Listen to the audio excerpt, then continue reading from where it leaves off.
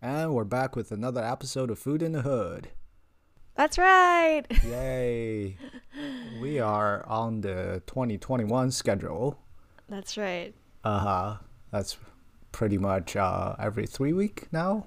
We're trying. Yeah, every 2, 3 weeks, our Yeah. frequency has gone down a little bit. Oh. But we are still very happy. We have a lot of exciting topics lined up in the pipeline for you guys. Mm-hmm. So a lot of more stuff to come. And Absolutely. today we're talking about something that might sound a little bit confusing or overly technical. It was to me when I first heard about it, but I think it's something that's very interesting, and we see this unfolding across the entire food industry in various forms, and that is recombinant proteins. Yeah. So it probably hides in a lot of your ingredient list. Yep.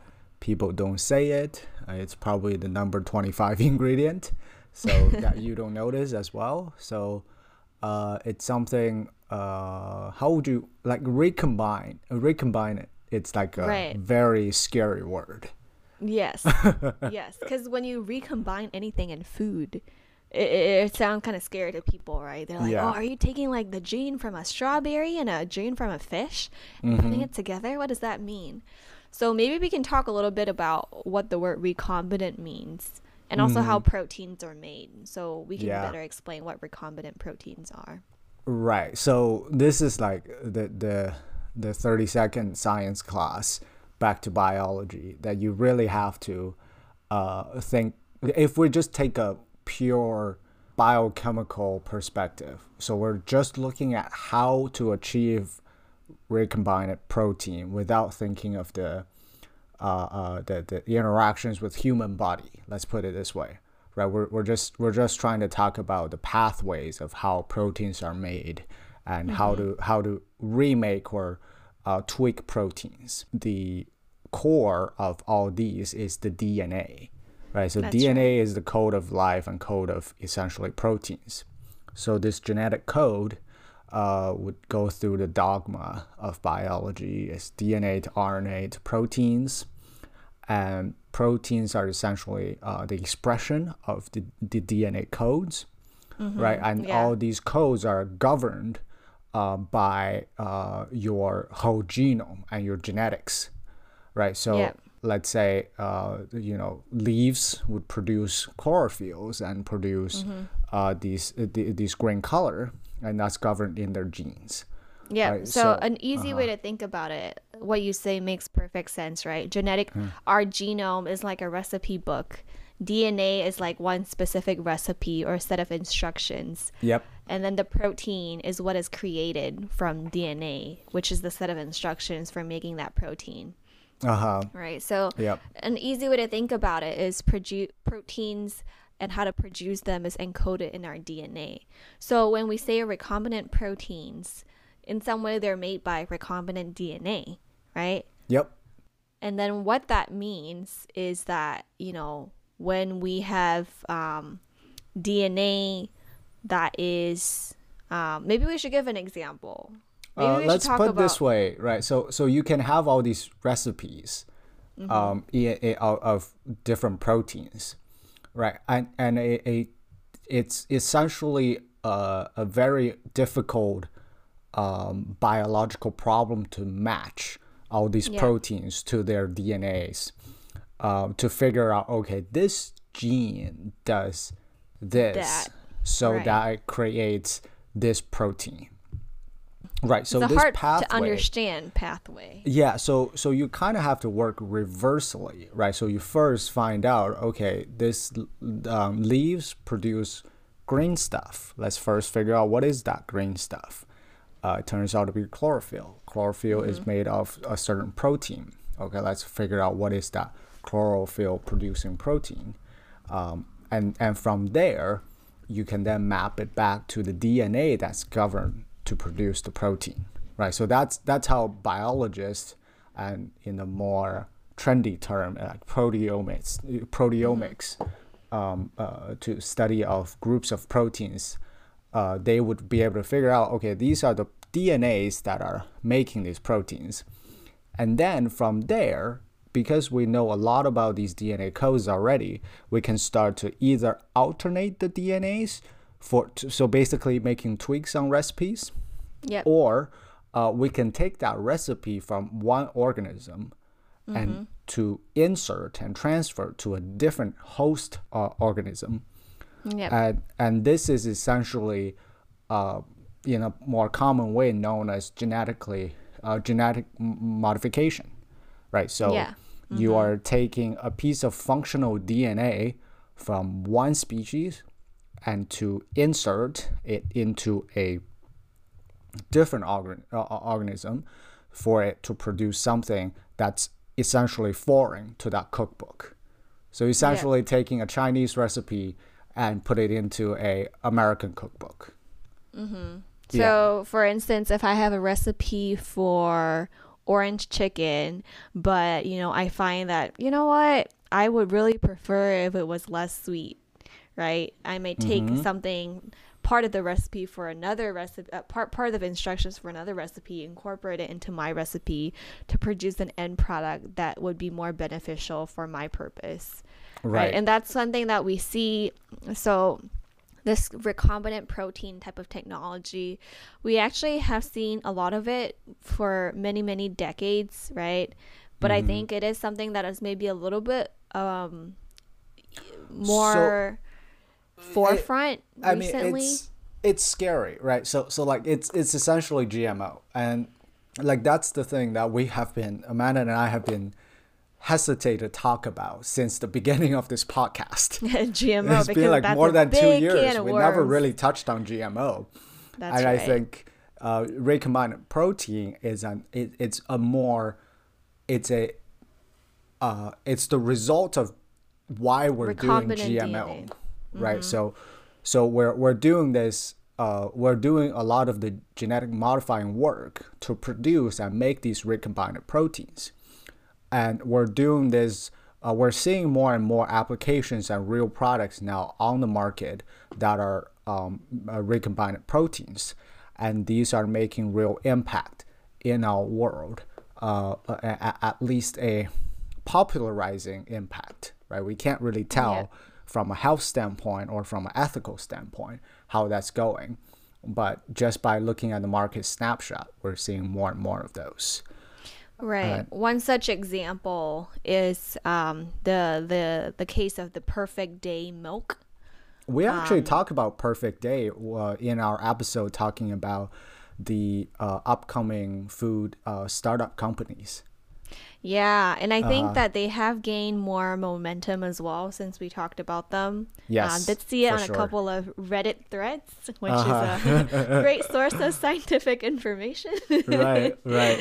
Ben knows I get a lot of my daily scoop from Reddit. But, the thing about Perfect Day is, when we think about the dairy industry, I think there's a lot of concerns over ethical, moral issues or treatment of animals. So, the thing about Perfect Day is it's trying to make milk, but it's trying to make milk not from cows. Specifically milk proteins. Right. So what they're doing is, when you think about milk, there's different components in it. There's fat, and there's proteins like whey and casein. That's really the backbone of milk that gives its nutritional quality, its characteristic, functional properties, etc. So Perfect Day is actually using recombinant proteins to make dairy proteins such as casein and whey in order to form fluid milk. And you might not have heard of Perfect Day all that much because they don't sell directly to consumers right now. They're a B2B type of model right now, so they sell to other businesses which takes their milk and make it into products like cheese, etc. So they're not even necessarily making milk, right? They could just sell milk protein powders. Proteins, like what you would see from a lot of the nutrition aisles for say a whey protein powder or a casein powder that you could buy. It's a formulated product into a powder and you can make drinks out of it or smoothies. Yeah. It is also way more economical to transport. If you think about milk, it's mostly water, right? It's 89% of water. Right. So you're transporting huge amounts of just water. Right. But it would be so much cheaper and more efficient to ship these proteins that you can combine with water to make fluid milk and then use that to make other products. Absolutely. And so this is I mean, they're an ingredient company, but they're also it's a technology company, right? So they're based in, I think, Berkeley in California. They have a lot of biotechnologies that goes into how they make these, what they call flora.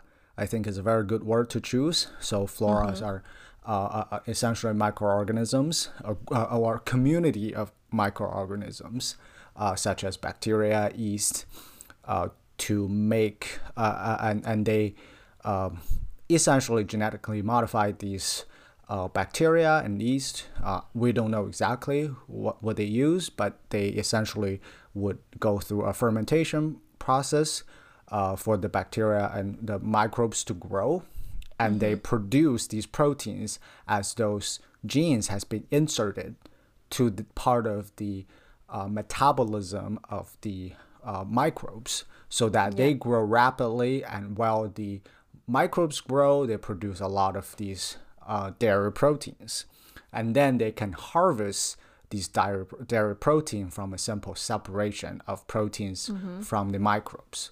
So it's a much efficient way of making proteins, and they have it's essentially cowless milk, and that's real milk protein, right? So if we're talking, because Amanda and I have talked about a lot about this substitution versus extension differences when we're talking about plant-based meat analogs, and like your burger patties, veggie burger patties. Right. So those are made from ingredients that are not, animal, that don't resemble what we know as patties. They're using other ingredients to mimic. Yeah. Whereas in the case of Perfect Day, they're actually trying to make the exact same proteins and molecules you'll find in milk. So at a molecular using level. a non-cow source, right? So that's the difference. Right. It begets the question, do we call it milk if it's the exact same constitution of milk, even if it doesn't come from a cow? Right? If you put if you put a glass of Perfect Day milk next to a glass of milk produced from a cow, if they're essentially the same thing at the molecular level, do we label it as milk, or does that label have to be from, a dairy bovine source? Well, because the thing is actually milk, right? Actually the legal definition of milk requires a cow. Right. Like if you look into the code of regulations for milk is such a traditional, protected word, historical entity. Exactly. It's like a secretion from a mammalian cow. And there's a lot of regulations surrounding it, because it is an issue in the past where people will water down milk. Right? And try to sell it. So there's a reason these regulations exist, that FDA creates these regulations. But it will be interesting to see, when Perfect Day milk or these type of, food products that are compositionally the same but produced by different sources become mainstream. Right. What does that mean for labeling and for the market and for consumers? Right. And maybe we can give we could give a couple of more examples. For example, a lot of the sugar that you would eat in North America is produced by a genetically modified sugar cane or sugar beets. Sorry. Beets are GM products, right? But then you are not buying the sugar beets directly from the produce section in the grocery store. That's right. But the actual beet juice is extracted for sugar, for table sugar, crystallized and sold as crystal sugars from your local to your local stores, but they're essentially, chemically speaking, just sugar. And the best line that I've heard from these it's an ingredient from a recombined sources. It's not necessarily a protein source, is sugar. It's a carbohydrate source. But the argument or the people that would say about these products is that it's not necessarily a GM source because sugar doesn't contain any DNAs. Right. It sounds a little bit bogus to hear that, right? So like, sure, it doesn't contain DNA, but it's from a genetically modified source, and that's absolutely right from a ecology perspective. Right, because in the example of, let's say, GMO soybeans, that soybean has protein in it, right? Yep. Or even in the case of the Perfect Day milk, where we talk about casein and whey being produced by, be it yeast or any other microorganisms that have a particular vector inserted in them, essentially you're producing a protein product, right? So there's some Absolutely. fingerprints of the DNA that makes that protein in it. But I guess with sugar beets, it is, with sugar, it is a carbohydrate source and there's no protein in it. So it gets a little bit tricky. And actually, when you were talking about that, it also kind of reminds me that, when we think about GMO food sources and recombinant proteins or anything like that, there are a few categories of, I guess, GMO foods or GMO proteins when we think about it, because in the case of GMO soybeans, right, the product is genetically modified, but in the case of genetically modifying a processing aid like a food enzyme, and then making food or fermenting food or altering food using that genetically modified enzyme, but the enzyme doesn't end up in the final food product. It's just used as a processing aid.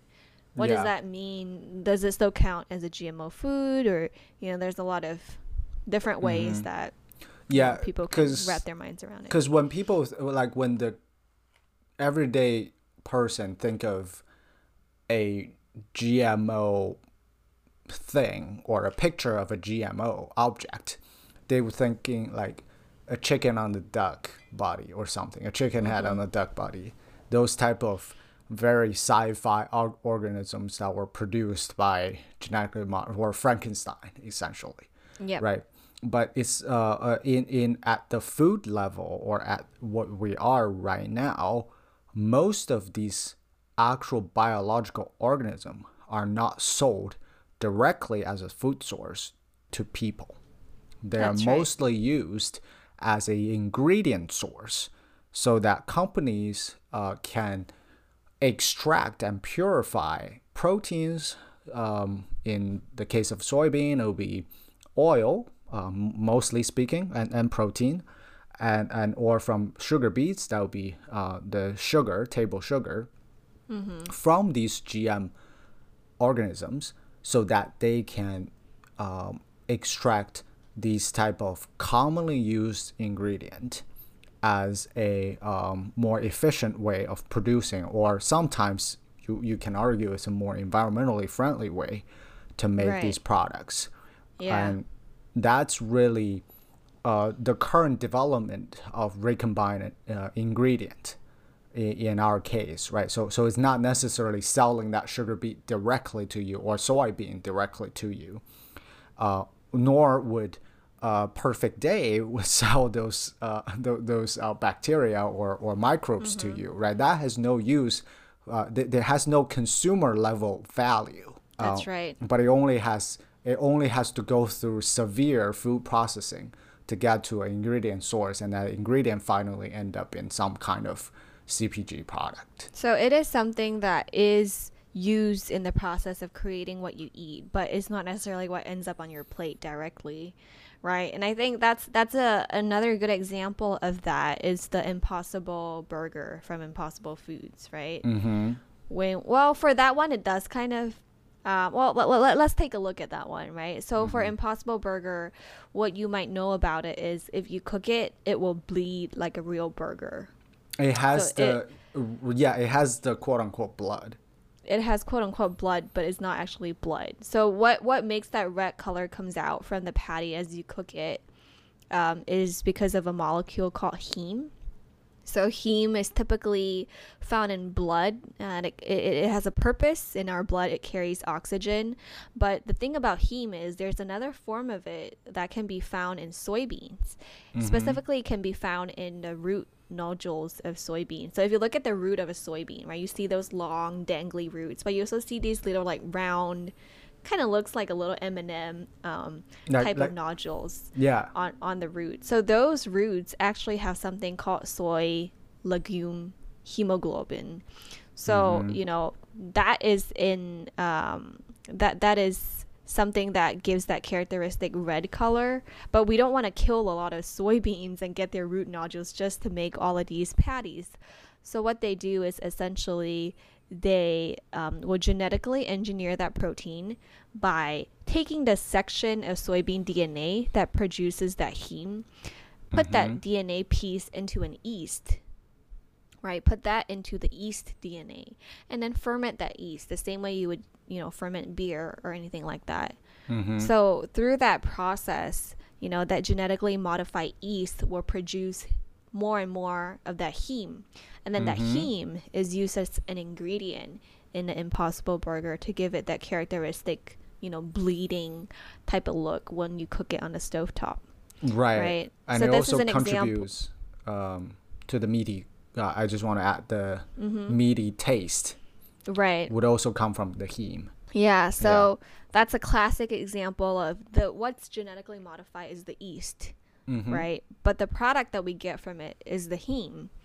So where's the line that we draw between whether something is considered GM or not, you know? Right. It's a little bit of a gray line.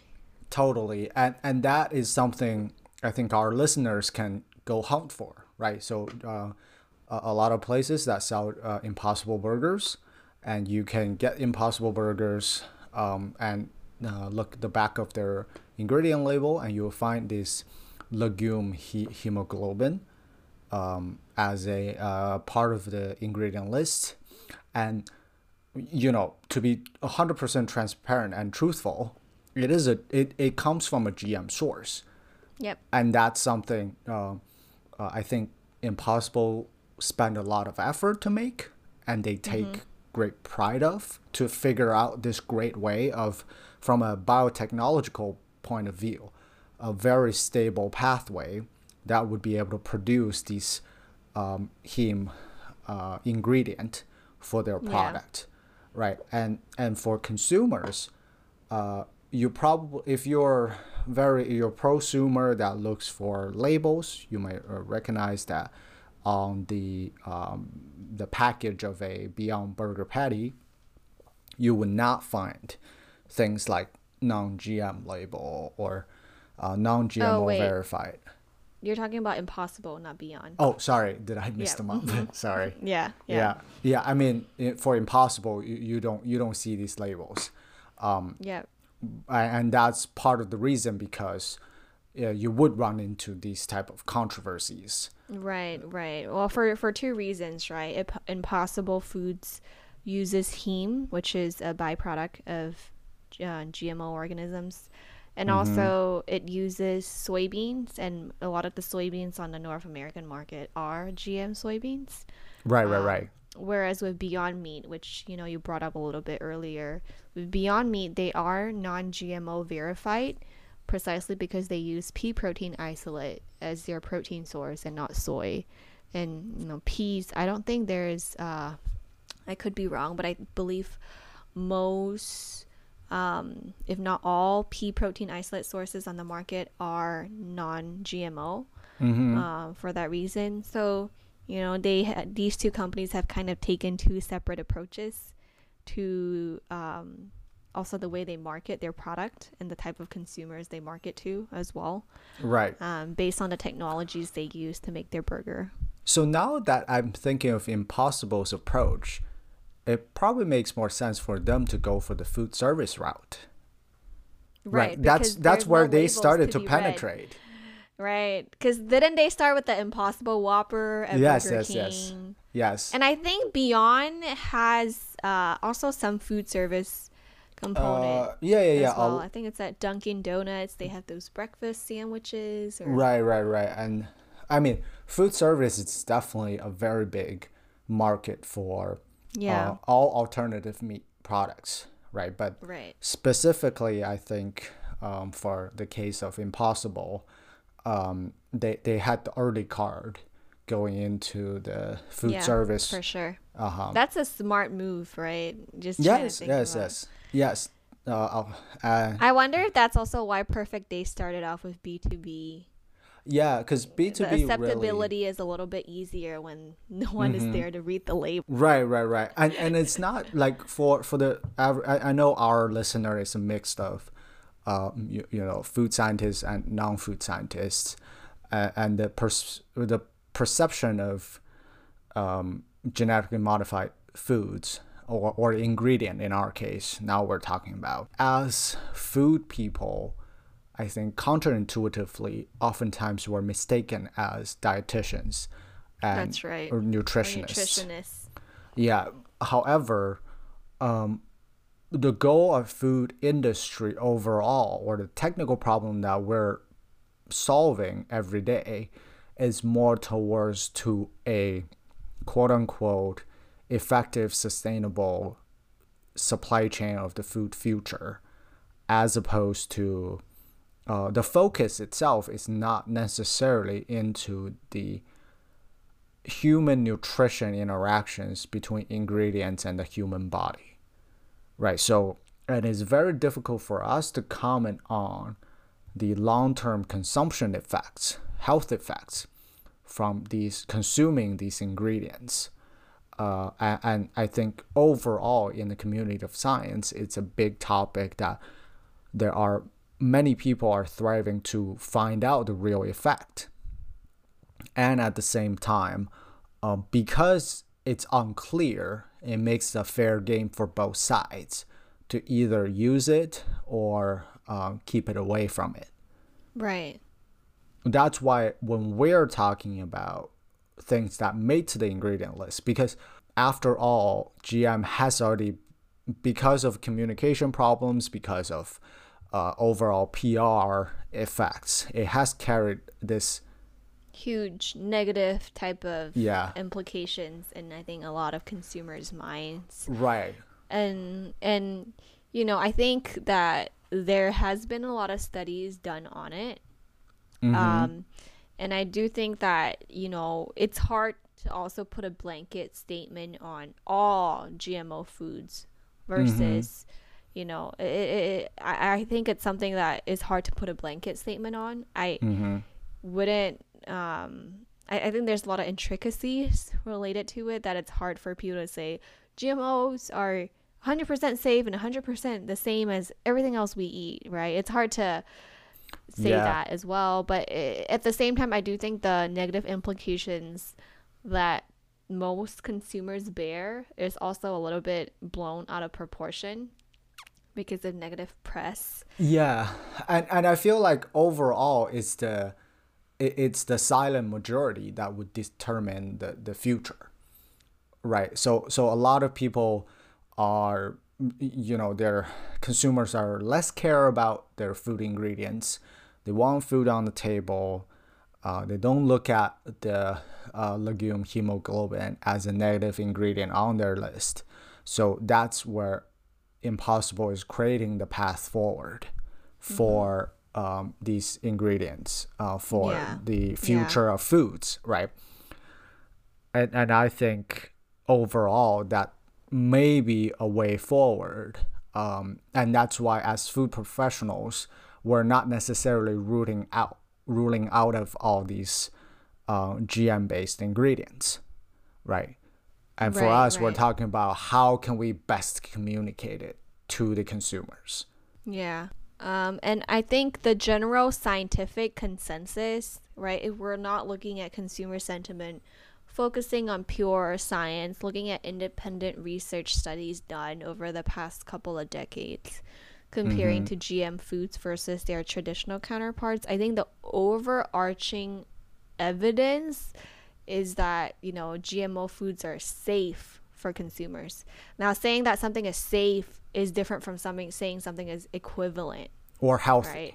Or nutritionally equivalent. Now, Right. those statements are a little bit hard to prove, and it could be different from product to product, right? But what we do know is that GMO foods are safe, the ones that are on the market. What we cannot say with certainty is that, let's say, genetically modified, I don't know, berry is, you know, equivalent to its traditional counterpart in terms of anthocyanin content, in terms of nutrient, like that type of statement is very hard to make without just because it is so different from product to product, from food to food.